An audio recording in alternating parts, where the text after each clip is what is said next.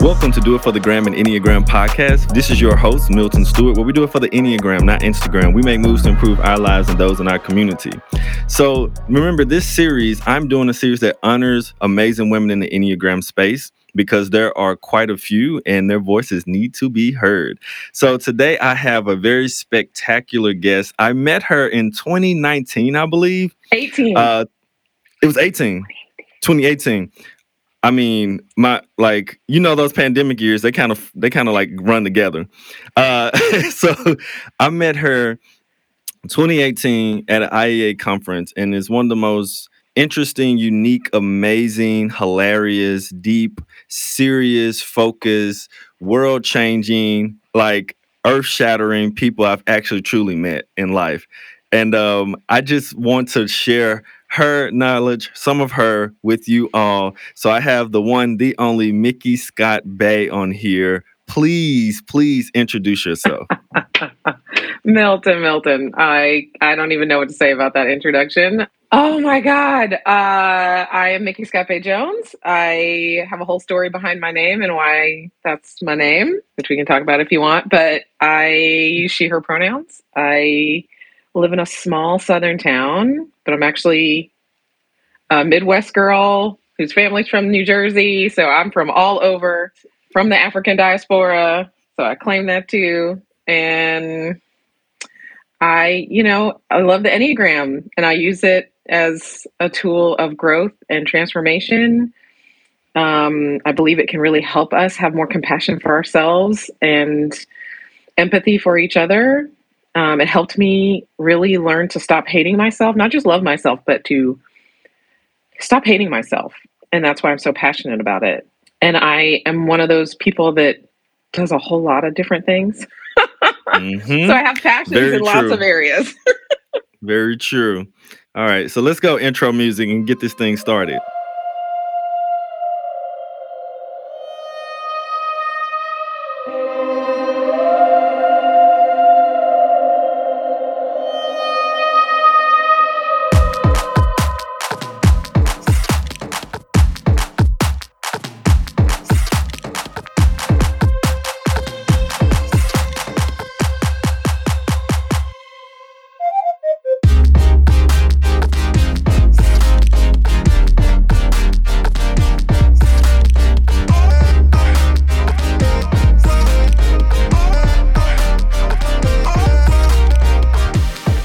Do you love the Enneagram? Are you serious about growing and being liberated? Do you love to learn and grow in a safe community? Well, my Kaizen Community Enneagram program is perfect for you. I teach 12 weekly classes on Thursday nights. I am only taking around 15 people. I would rattle off more details and all the benefits, but I'm pretty sure you would rather read them and get back to this episode. So simply go to kaizen-enneagram-community.mn.co or check out the show notes or find the IG page bio with the link tree or go to kaizencareers.com to find out more information. Learn and grow in safe community with others who love the Enneagram. Sign up while spots are still available. Hope to see you there. Can you tell kind of the audience a little bit about, you mentioned you do a lot, which I know a lot you do. And we were on a call earlier this week and you was like, oh yeah, I did that. And I did that. And I did that. We all were looking like, what?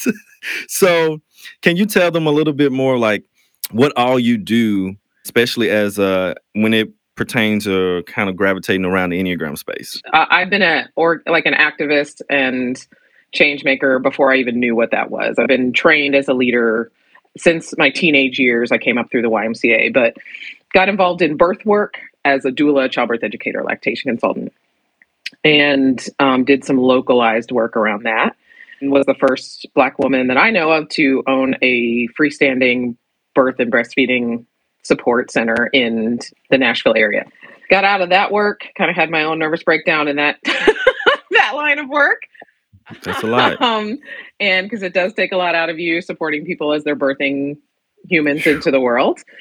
And then I decided to go to seminary, where I was theologically trained by Indigenous folks and other folks, but that became a new kind of pathway for me. And that's kind of how I actually combined my faith or my, interest in the unseen world, the spiritual world, and wanting to do something, wanting to change the world. So that moved me into the movement world. And I really worked a lot in supporting activists, organizers, clergy. Really, I said, oh, these skills I have as a doula, helping people birth a baby, can be used to help people birth something new into the world. More love, more compassion, more belonging, more justice. And so I became the justice doula and worked with people as what I call a movement chaplain. And I did that work for a long time. But the Enneagram has been with me for a long time, but I've only recently really started working with it as a main focus of my coaching, my consulting, even my facilitation. I do all of those things. I write and speak. But my main thing is really, how do I help people build more sustainable lives, more sustainable work, right? Because so many people are taken out by burnout and by stress. My first book was on burnout and stress in the mother-baby profession. And I just have seen so many of us who are passionate about whatever it is we want to do, especially these careers or these passions that take so much out of us. They last a few years and they're done because they just can't take it. And so I want to help people be able to do the work they love and feel passionate about for a longer period of time. And so that's really my role. My calling is to accompany people. I really think it's the sacred work of accompaniment. And that's not just doing for them or teaching them things, which is part of what the work is of an Enneagram teacher, is to teach things, but also to say, hey, the wisdom is inside of you and the answers, you have everything you need. Now let's figure out how you can recognize that you have everything you need. And if you don't have it, let's figure out how to create it. And I think the Enneagram helps us realize what we have inside of us, the wisdom that we have inside in our head, heart, and body, and helps us actually tune into that and tune into it with our community too, the people that are around us, so that we can figure out, all of our strengths. And so it's just really, I think it's just something that, whether or not you're even saying I'm using the Enneagram, everybody has a head, heart, and a body. So we can always work with these concepts. And I just think it gives us so much to work with. Ooh, you dropped so many gems in there, which is so interesting. You was like, oh yeah, that was in my first book. And it's like, that's what we were saying. There's so many things that you're doing and that you do that are really for the people. And I think that's a powerful part of what I love so much about your energy. Because when I met you, people don't know, it's so interesting, right? So what's your type? Tell everybody your type real quick, your type structure. So the funny thing is, when people meet me, especially at conferences, they think I'm a type 7. Yep. All the time. They're like, oh my God, you must be a type 7. I'm like, this is Conference Mickey. Conference Mickey might be a type 7, but Home Mickey is a type 1. So I lead with type 1, but I'm a social one. So I think that maybe that has a lot to do with it. Yes. Okay. So the first time I saw you at the conference, first of all, it's only a few of us people of color there. So it was automatic, who is that? I was like, who is that? I feel like you had on a blue dress. Probably. Mm-hmm. Yeah. I feel like it was a blue dress. So I was like, who is that? And you had this infectious, light, fun energy to you. And I was like, oh my goodness, who is this? And as you know, we kind of developed a crew and we kind of went to different ones together and ate together and all this fun stuff. And I just remember one thing that was absolutely incredible. So this is where if someone saw you and they saw the dance that we had when Russ Hudson was DJing, they would definitely think you were a 7. Oh boy. People don't understand. This is what I love about and this is going to blend into the inner work, because I have a question about your inner work real quick. But this is one of the beautiful things about it. You're a social one. We get to the conference, we have a dance, they have Russ Hudson's DJ and everything. And I'm telling you, y'all, I don't think you understand how incredible Mickey is. So we all were there, in whatever we had on or whatever. Mickey left, got suited and booted for a second part, came back and crushed the dance floor and lit it up. I'm telling you, it was incredible to watch. I was like, oh my goodness. I was like, if she's the one, she has got to be doing inner work, because I don't know another one who would be like, I'm finna light this dance floor up. You're gonna see me, and I'm gonna do it really well. Like I'm gonna have a good time. So, well, wait. Here's the thing. go ahead. Type ones, I mean, True. not everyone, but type ones are interested in being appropriate. Right. And so I had to go put on the appropriate outfit for a dance party. Like it's not always this stuffy, oh, ones are button up and they don't want to show any skin. And no, if it's a dance party, look, I'm going to put on my half top, my short shorts, I'm putting on a cute shoe. Like I'm coming to a dance party. So I'm going to be appropriate. Right. So Yes. that's what it's about. It was, oh my goodness. It was great. It was absolutely great. People don't even understand. So when it comes to your inner work, and before we even talk about inner work, because this is one of the ways that I would say I personally maybe notice or evaluate if a person's really doing their work. Like, there's a lot of people who can talk. That's easy. The talk is easy. And to quote unquote share knowledge is easy. But to see someone who is coaching, who is facilitating, teaching, and writing books in this area, to see them walk the walk and do their own inner work means a lot. And that holds a lot of weight with me when I see someone. You're one of those people that holds a lot of weight when it comes to that. So I want to kind of dive into what is inner work, first of all, and what is some inner work you're currently doing, and how's that going for you? Yeah. Well, funny you ask, what is inner work? I'm writing a book proposal right now, and that's what I'm writing because I'm trying to write my Flash 30, which is like you write 30 pages to see if you even want to write a full book on the thing. So, and where it led me to was writing about inner work. And that's one of the fun things about writing. You never really know where you're going. I don't know if you experienced that when you write. It's like, I'm still writing one. right, Yep. right. It's like, I thought I was writing a chapter on this, and look at where we are. So I've been thinking about inner work a lot. And, it's one of those terms or ideas that I think there's a lot of confusion about. It's like, does inner work mean that I have to like sit on a cushion, just for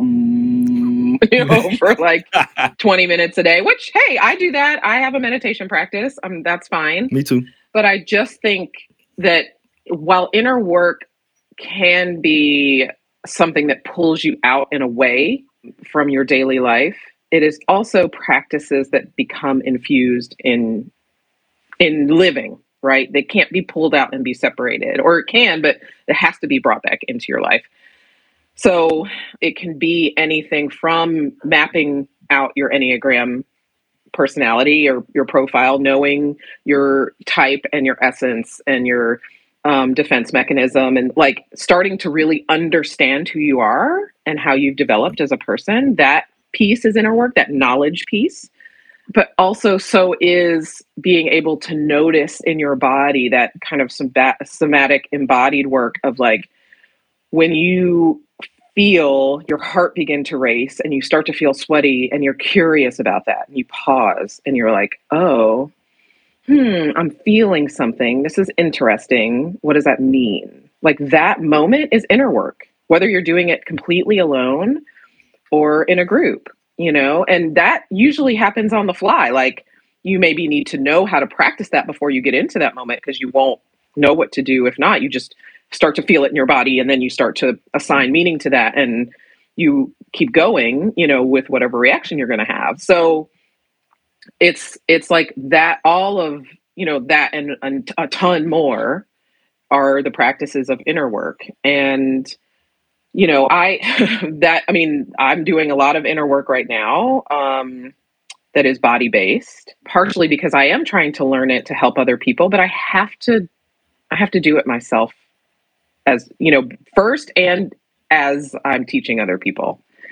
Right. So I'm really paying a lot more attention to what I feel in my body, right? Like when I start to speak and I start to sweat and I feel my heart racing, I pay attention to that and I'm curious about that. Whereas I used to judge it. I used to try and suppress it because that's my type structure is like, oh, why are you feeling sweaty? Why are you feeling hot in the middle of your body? Why, like, you're supposed to be cool and calm and, you say you want to be a professional speaker, or you say you like doing podcasts. Why are you so sweaty? Why are you so, I would judge Hmm. myself and be harsh Right. about it and just be like, just stop it. Stop doing that. And instead, Mhm. now I can be like, those are interesting feelings. And I can then have compassion for it. I wonder what that means. Right. Does that mean I care about that thing? Does that mean I feel unprepared? No, I don't feel unprepared. I'm done this before. I'm okay with this. Maybe that means it means something to me and I Mm. care about it. And that's not a bad thing. Right. Right. And I can just start to work with it and kind of hold it in my hand instead of just squishing it down, which, for a type 1, that's we do a lot of Hmm. squish all the feelings. Yep.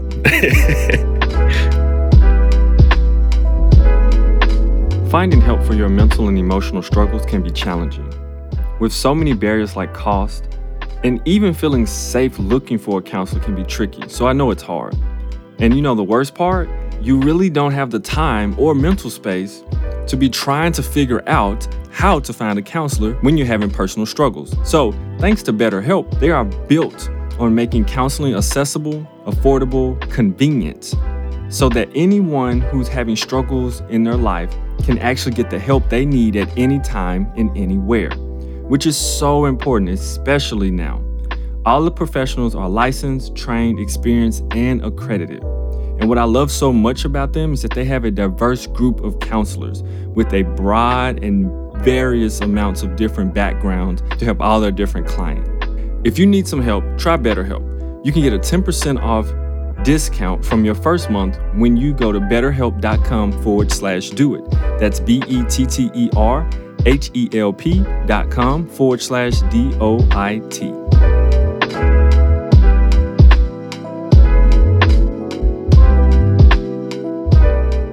So I love that so much because we talked like 2 weeks ago. We talked on the phone about 2 weeks ago, and we kind of talked more about the somatics and like just the power of it. And just you reminded me of something. You talked about like working on ourselves because we want to work with other people, right? We want to be able to do this work to help other people, but also we have to do the work ourselves, right? To go in, to Right. go deep. And so when I was on vacation this summer, after I had went through Marion Gilbert's module 4 and 5 to be certified to do some somatic work, I had to do it for myself, right? And so I was kind of avoiding it for a while. I was like, "Nah, I'm good, I'm good, I'm good." And so I worked on it. Like I worked on myself kind of on the vacation one day, and I'm telling you, and this is a little vulnerable to share here, Mhm. but I was like, I had got to the point where I was like on the floor, like crying. Yeah. Like it was something, that as a 7 is really like strange for me to be able to do. Yeah. And so I was like, oh my goodness. And then trying to get out of my head and be like, dude, what are you doing? You look crazy right now. But guess what? I'm in this Airbnb by myself, so Right. I'm good right now. Like ain't Right. nobody seeing me. No. And so then I heard something outside like creak like I thought it was a gate or something. I got up so quick, I was like, oh my goodness, I'm good, I'm fine. But I was like, oh my goodness. I was like, well, I'm glad at least I was able to get there some, right? I Yeah. was able to get to that space. And that's not going to look like that for every single person. But I think the most important part is to drop into that curious inquiry that you were just talking about. And people can't see it because, it's just audio. But like when Mickey was talking about, okay, checking in with self, having compassion and empathy for self, she had her hand over her heart space. Mhm. And like the being able to touch and notice the parts of us that may be in some type of way feeling constricted, restricted, however you want to say it, like whatever a sensation has popped up, Yeah. it's so important to be curious about because it's trying to give us information, like Mickey was saying. So I'm glad you brought that up because it reminded me of something. I was like, oh my goodness, I've been trying to work on that. It was interesting, right? I'm glad there's Yeah. no videotape of me doing that, but I'm so glad. Oh, something else I want to bring up. So this is you also you're another person who's seen me at one of my most vulnerable moments in Mm. Oakland Yeah. when that guy, pretty sure he was, I'm not sure, but maybe he Unhoused. was homeless. Yeah. He was unhealthy, and he was like he had broke some stuff in one restaurant. He was cursing people out. Pants were like almost at his ankles. He Yeah. wasn't sagging. It's just they were at his ankles, and Yeah. he probably wasn't in a He way wasn't healthy having his enough. best day. Right, far from it. Yeah. And I don't know how you recall the situation because we were both in it, and so we have different perspectives on it, but it may have been the same thing. So I just remember this, and tell me what you remember. I remember I looked at my watch because we were eating at this. Was it Jamaican food? I What think kind of so. food? Okay, it was really good. I don't know. It was island food. It was dope because we went there like 3 or 4 times. But I was looking at my watch and I was like, hoping this guy would like finish up and go ahead and move on because he was like slamming stuff by cars and things. And he came over to me and was like, "You calling the cops?" And I was like, "No, I'm not calling the cops." And so luckily there was a gate between us, so at least there was some space. But I just remember like one being extremely angry and extremely compassionate at the same time because one, you were there and I think somebody else. So I felt protective in that moment. Like I need to make sure he doesn't put his hands or do anything to you or whoever else was there. And at the same time, it was this interesting balance because at the same time I was like, I want to hurt this guy and I can visually, mentally see me hurting this guy because what he's like, and I was like, oh my goodness. But I also had immense compassion. Yeah. And eventually he walked away, right? And then it was like, I don't know how I looked, but it was like you knew to give me a hug. Like, and I was like, oh my goodness. So I was just in this weird space. So I don't know how you recall the situation. I just remember like you were there, one of like, it was like a pivotal moment of like, I've never felt immense compassion and immense like wanting to anger at the same time together like that. When I left there, I don't know if you knew, but I went back to my Airbnb or whatever. I sobbed in a weird way, like because I suck at sobbing. Like it's like the ugliest cry you ever seen in your life. And I was like, you know how you cry, you be like, oh my gosh, I'm so ugly right now. Like, oh my goodness. But I sobbed. So I don't know. How did you experience that whole situation? Well, first of all, I'm so glad to know you sobbed. I know that sounds weird. No, but it's right. But you were able. I don't know if you fully in that moment did, but that probably allowed you to complete the stress cycle because you had an activation and you had a rush of adrenaline because you were prepared to act if you needed to act. True. And I witnessed you having an immense amount of restraint and actually de-escalating the situation because you could have escalated, right? We can all escalate or de-escalate in a situation. And you did everything you could in that moment to de-escalate.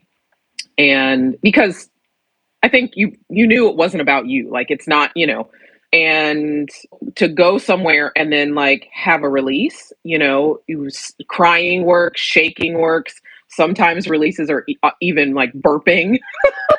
Like there are lots of different ways to have a somatic release. And when we aren't able to complete the stress cycle by crying or letting it out in some way, then that's when it starts to churn inside of us and turn against us, right? Because our nervous systems are designed to have an activation, have a response, and then come back down, complete the stress cycle. And so you were actually able to complete the stress cycle, and that's really good news. That means that you will have less of it to deal with later. Not to say that event still would. I think that's probably why you can talk about it right now without it being a highly activating event. You might be feeling a little bit in your body, but not like you would if you had not had that ability to go back and cry. So that's like a huge lesson. I mean, like for you to share this right now for people on the podcast, that shows a completed stress cycle, which that's what we need to have in order for events not to traumatize us, like to be something that we can look back and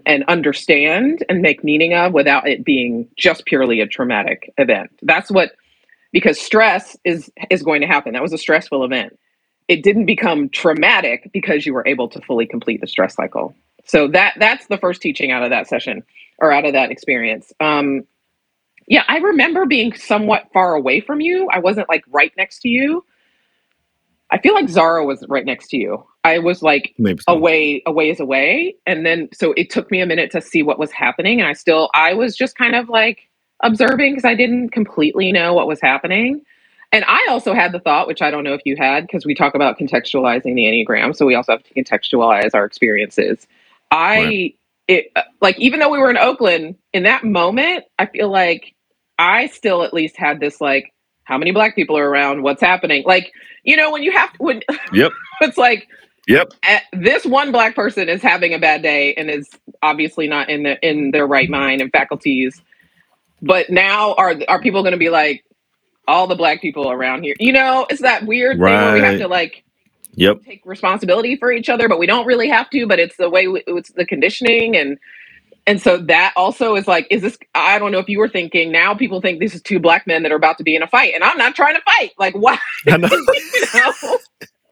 So I didn't know if you were navigating that as well, right? Like here you are trying to de-escalate, but if say police come up, they're just gonna think it's two That's right. Negroes trying to fight each other, and act accordingly as the way they can Yep. act. So it just you're navigating not only your internal feelings, like you said, anger and compassion, plus the cultural of like, are there cops around? Are they going to think we're trying to get into it, or I'm da da da da da, like, and trying to protect friends that you care about and women that you care about, like, so navigating all of that in the same time in one body is a lot. And I could like tell that there was a lot coursing through you in that moment. And I think that's why, and I can't remember if I offered you a hug, because I do try to like often ask, like, and not assume that what people need. But sometimes it's like, you just are like, okay, I got to Right. step in with some comfort measures or whatever. But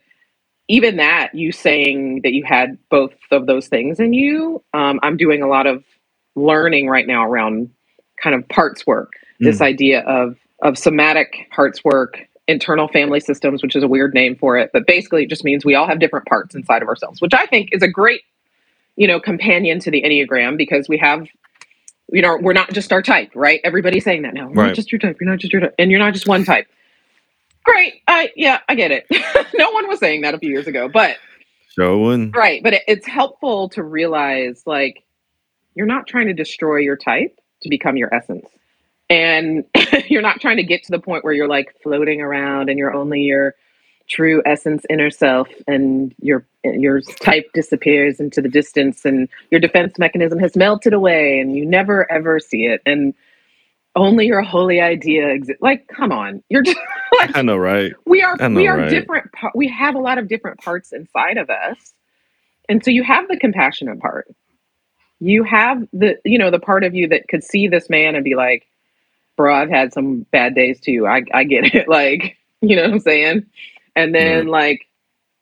like if five things have been different in my life, I could be you. Like, just like you have the compassionate part and you have the like, what are you doing? Like, just I want to tackle you to the ground, right? Like, Mm-hmm. and we have those in us at the same time. And that's not weird or bad or dysfunctional. It's actually just how we are as people.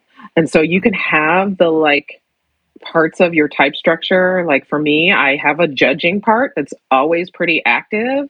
And I'm looking at people and things and I can tell what's wrong. And I have the part inside me of my essence that is content with how my friendships are, or who are content with the work that I'm doing in the world or whatever. Like I can have both things at the same time. And when we can notice that and hold that, that can be really helpful instead of always be in this like almost forced harmonizing, like Right. that's suppression when we're like only one thing can exist. I think it's closer to integration when we allow all of it to exist. And like you said, kind of remain curious about it instead of trying to fix it. Like inner work with the Enneagram is not about fixing ourselves. It's more about accepting ourselves. Mm. Mm. That's that's a word right there.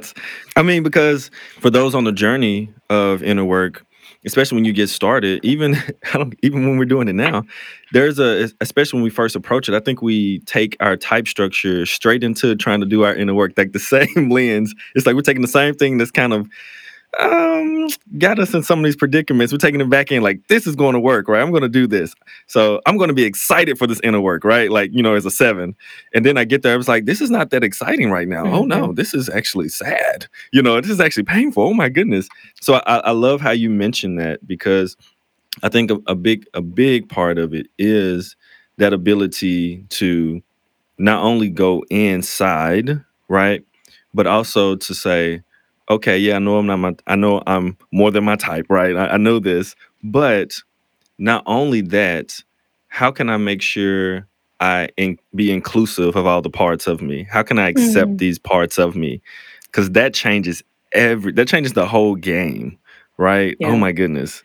So we stop trying to battle that. So how does that connect to, because something that you're very serious about, and I don't know if you mentioned this yet, but to the audience, but Mickey is a coach, Enneagram coach as well. I don't know if that was like explicitly mentioned so far, but as you could tell, even in this session, she was like, "All right, first learning point here, you completed the stress cycle." So I don't know if you all know that, but she's a beast coach, by the way. So, all right, so something that you're really serious about and you're passionate about with not only coaching that you do and working with people and teaching, but it's resilience. So how Hmm. does resilience play into exactly what you've been talking about before? Yeah. Well, I think we're in a weird, I don't know if it's weird, but a weird space right now where like resilience is kind of getting a bad rap. People are like, Right. I don't want to be resilient. I just want the world to be softer. I'm like, okay, but also like climate change, racism, like things are not necessarily going to get softer anytime soon. So, like the world is just going to keep worlding. Like that's the reality. And even if you live the most cushiony, soft life, which basically means you're rich, even Yeah. if you're Oprah or Beyonce, someday someone you love or pet you love is going to die. There will be something out of your grasp. You will feel disappointment. You will have a bad day. I was listening to something the other day about Meghan Markle and how when she was pregnant with Archie, I think that she was on the verge of suicide. Like she was clear headed and Mm. seriously thinking about how she could end her life because of how terrible it was dealing with the royal family and the press in the UK and all of that. This is literally a woman who has all of the money, could call up anyone and get anything on the planet she wants, is living in extreme luxury, and still was in that mind space.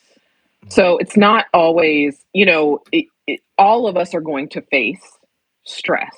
And even in that case, she's facing trauma, which stress and trauma, we separate them out, but it's really just a kind of a continuum. I think when it gets into the trauma realm is when you feel like you don't have any choices. The lack of choice and agency is where where it starts to kind of feel like trauma and become trauma. So resilience is really about how do we have sustained well-being? How do we? It's not just about a bounce back. That's part of it, right? But what are the supports, both internal and external, that help us deal with the stressors in our lives, the pain points, the things that are going to come up and disrupt what feels like a good, harmonious day, life, whatever. So, the Enneagram helps us with resilience because the more we know ourselves, one, we know what we need. All right. And so that self knowledge piece is going to help you, know what makes you feel well resourced, right? And how you bring more resource to you, right? Like a a type 5 might need more alone time to be fully resourced. And so how do you then make that happen? How do you arrange your life? How do you talk to your loved ones? How do you communicate with other folks that you need a lot of alone time? And then how do you develop relationships so that they don't think it's personal that you don't want to be with them, but that's Right. part of you resourcing yourself? How do you get the information you need to feel resourced, right? So that is one way that you can keep your resource level high so that you feel resilient. So you are able to handle the stress when someone asks something of you as a 5. So you don't have to double down into your type structure. You're able to just be more of your true self, have more access to that, to the understanding that you know what you need to know, and that Mhm. knowledge will come to you. Right. So it's that kind of thing that we like. Resilience doesn't have to be about just being able to take more shit from the world. Like that's not right. Like I'm not saying that people should just be able to be mean to you because you're resilient. Right. Like, ooh, you're resilient. You can take it. That's so not what it's about. And it comes from, I mean, I'm also doing a deep dive on resilience right now, and there are like all these people who study resilience, and study it on different Mhm. forefronts and in different situations and different cultural contexts. And I think it's just kind of come to mean you can deal with a lot of bad things in your life, and that's not really what it is. It's just Right. really more about how do we how are you resourced so that you can deal with the Hmm. stress that you're getting in your life, which some of that is how do we take away some of the stress. Absolutely, right? Like, Right. some people, they become more resilient when they have more money, because if you're super poor, it's Yep. hard to be resilient because you're always putting out fires, right? Like, Yeah. you don't even get the chance to do things like go take a walk and and experience nature and breathe and move your body. And so those pieces that actually can increase your physical, emotional, and spiritual resilience are not even available to you because you're just poor and working and tired all the time, Yeah. right? So that's where, like, yes, increasing people's wages and salary, which is now a cultural, societal thing, relates to somebody's resilience. So it's so multifaceted, and so it's not just about work with the Enneagram or inner work to build your resilience. It's about your material conditions. It's about changing society. All of those things need to be factored in when we're talking about resilience. What I'm hearing, it's having the resourcefulness and having a knowledge of what resources are available to you or that you possibly can connect to in order to deal with things that come in life that are stressful or end up being traumatic. Yeah. Is that Yeah, okay? that's it. I mean, it's that's why, like, something like asset mapping, which is used by a lot of Mm. organizers and community leaders, right? Like, that's really resilience building. Like, Can you share what that is for the so, audience? like, asset mapping is figuring out what, instead of going into a community and being like, here's all the things that are wrong. This is These are all the deficits of a community. And you can also do it individually, asset map your life, right? Like, instead of going in and being like, here's all the terrible things about my life, which is fine. Like, I always tell people I have to cry about it first and then I can do it, like, whatever it is. Mhm. And so sometimes, you go to straight to your deficits, and that's fine. But asset mapping is really saying, what are all the things we have? What do I already have? And sometimes until you do that, you don't actually know the things you already have. If you're doing asset mapping in a community, yeah, it may be clear that we don't have, streets that are well paved, right? We don't have a grocery store in the community, whatever. But maybe you have this network of grannies who, like, keep the neighborhood together, right? Everybody's always sitting on a porch. They have eyes, like, they know who's who. That's an asset for that community, right? The granny network. Mhm. You might, The Granny right? Network. Like, that's I like something that. that's something you can put on that map, right? And, like, for an individual, again, it may be like, oh, I don't have, my bank account's really low. But as you start to map out those assets, you're like, but you know what? I went to school with so and so who's now a financial manager. Maybe I can talk to them about how I can maximize some things, or just an accountant, or, and it's like, yeah, you don't always know if those people are going to help you or whatever. But when you can map out your assets, be them actually like things or people, relationships, you can start to see where you have more than maybe you thought you had. And Mhm. that's easily a resilience practice, or something you can use to see the spaces where you already have lots of resources, where you're already pretty resilient, and places Right. where you might need to actively build some resilience by infusing some resources. I love that. Absolutely love that. And something else that I wanted to ask you about because you're doing some really good work with the narrative tradition. And so I really wanted to kind of hear from you. What are some things you're doing? Because like you said, you were basically born an activist. Like they trained you, but you were born an activist. Let's be honest. So so moving and changing and being a social dominant instinct type, you naturally gravitate towards changing structures, organizations. Like, so one thing I know that you're a part of is the narrative tradition right now. Can you share a little bit what you're doing with the narrative tradition and what the narrative tradition is actually trying to do? Yeah. So, shout out to my first teacher, Dr. Deborah Uten. I first learned at the School of Conscious Living, which she's narrative trained and has been involved with narrative folks for a long time. She was really good friends with Dr. David Daniels. But then I went on to, and I certified with her in 2019, I think. And then I went on to do the full teacher certified teacher program with the narrative Enneagram and just finished that certification in 2022.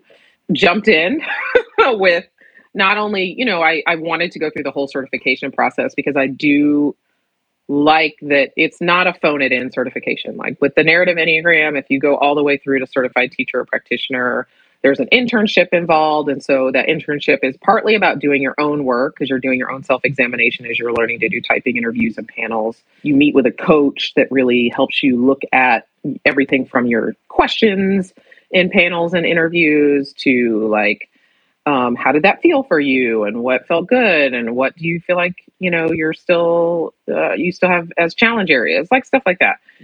But just like all of these teaching streams that have developed in the United States, they're white dominated, hetero dominated.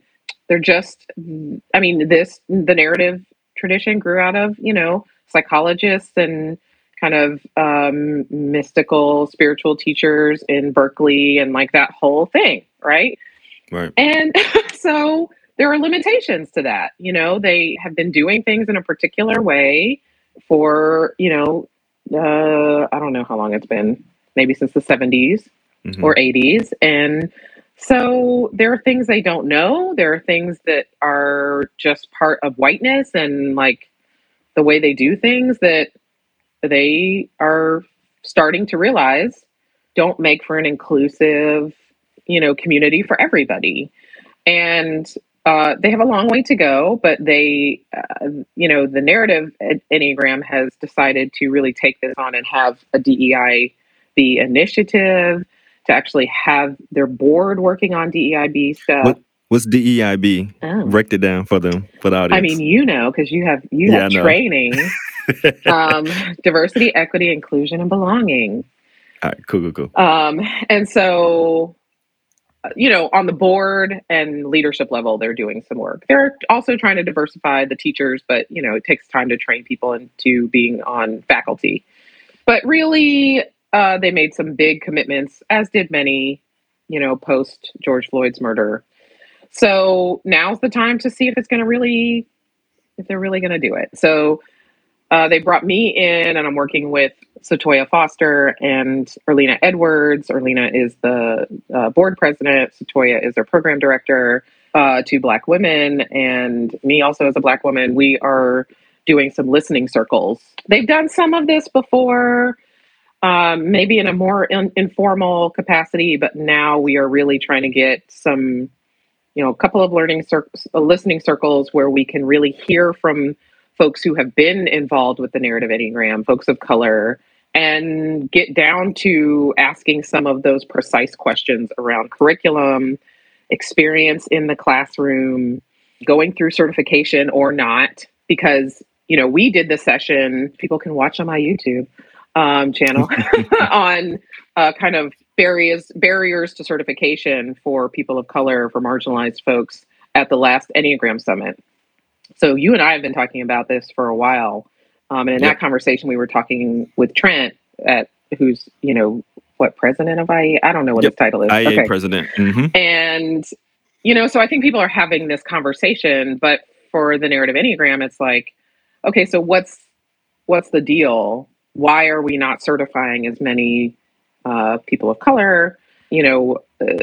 I don't know what the breakdown is with other, kind of historically oppressed groups, but part of the problem, not just with narrative, but I'm pretty sure this is the case with IEA and with other organizations. Most of them haven't been even asking for years. There's no demographic information. We don't know. We can look around the room at a conference or a training and see that there are, 1, 2, 3, 4, 5. All right, 10 of us. Like we can visually track. Right. Not that you can always physically track, somebody's racial or ethnic identity, but you can. It's pretty clear. But none of these organizations are teaching groups or, programs and schools have bothered to keep demographic information. So they don't even know what the problem is. They don't know how big the Right. problem is.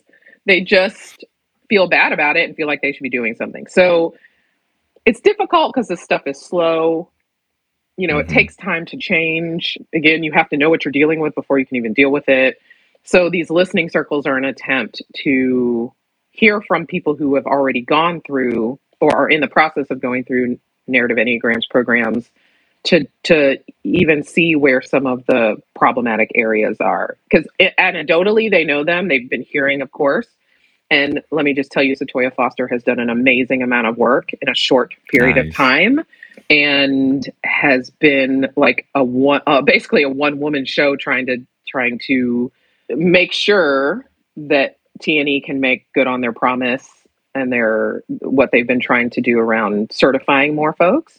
But we have to listen to the people, and we have to see what's actually necessary instead of making assumptions, and Right. see where the areas of growth really are.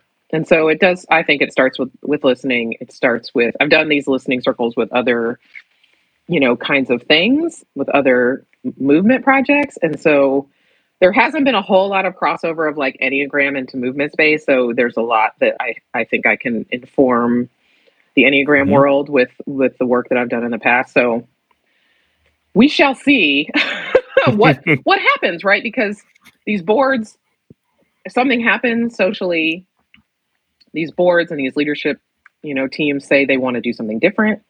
Yeah. But when it comes down to money, when it comes down to your core, the people who you have been serving, who may be like, why are we doing this stuff? Enneagram doesn't have anything to do with race or, Mm-hmm. well, where does your commitment lie?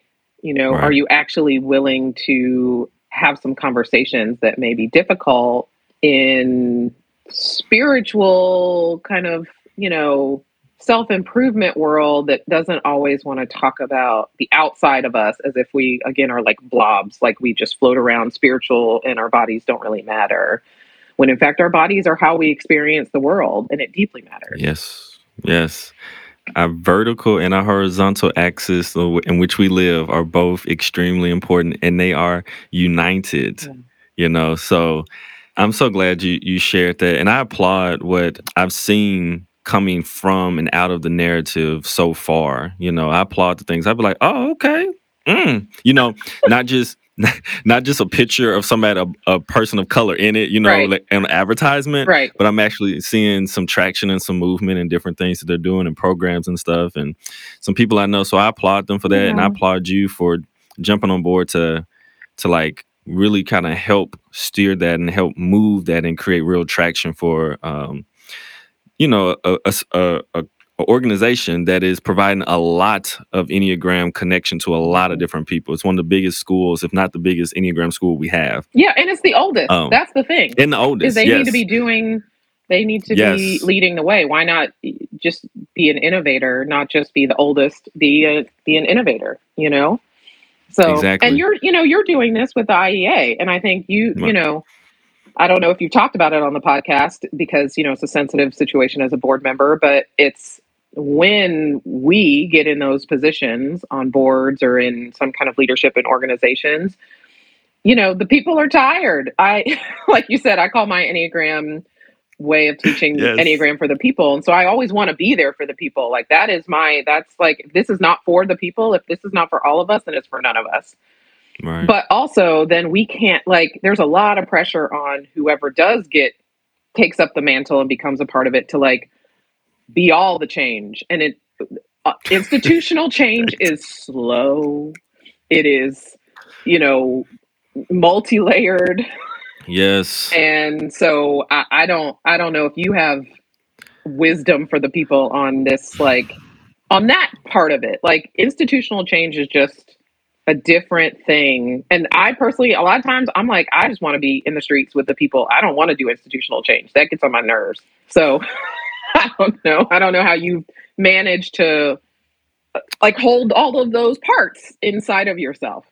It's people like you. It's people. It's other people who are doing the work in different spaces sometimes. Because if you're the only person in like your institutional space trying to make a change, that's hard as I'll get out. Yeah. But it's it's other people like Dr. Egerton, like being there, like it's who have the drive, and it's people who, even people who are not just BIPOC, it's other people who still care about the humanity of people in general who want to make a change and difference. May not be fully educated on it. I'm not fully educated on it, and the acronyms come out new almost every week. Let's be honest. So I'd be like, oh, we don't phrase it like that anymore. Oh, okay, all right. Adding that into my mental dictionary now. Yeah. New acronym. I will fix that. I'm working on it. Not perfect, and that's okay. So I think it's the work of a collaborative work of other people that I know who are doing it in other spaces, and then trying to do some of that work together. Because I love in the video, and hopefully people watch it. I mean, you challenged, Trent, the IEA president, to like, hey, what about this? What about this? And he was like, okay, I appreciate that. And so he took it on. So it's like, okay, we need to really look at this. Yeah. So I absolutely love how you brought that up and bringing it. So I think that's one of the best ways that I know how to manage it is, one, I have to continuously do my own inner work in these spaces and areas for myself, but I also have to make sure I'm collaborative and I'm with people who are also doing it as well, so that, because we see very similar things just across different spaces, be honest. Yeah.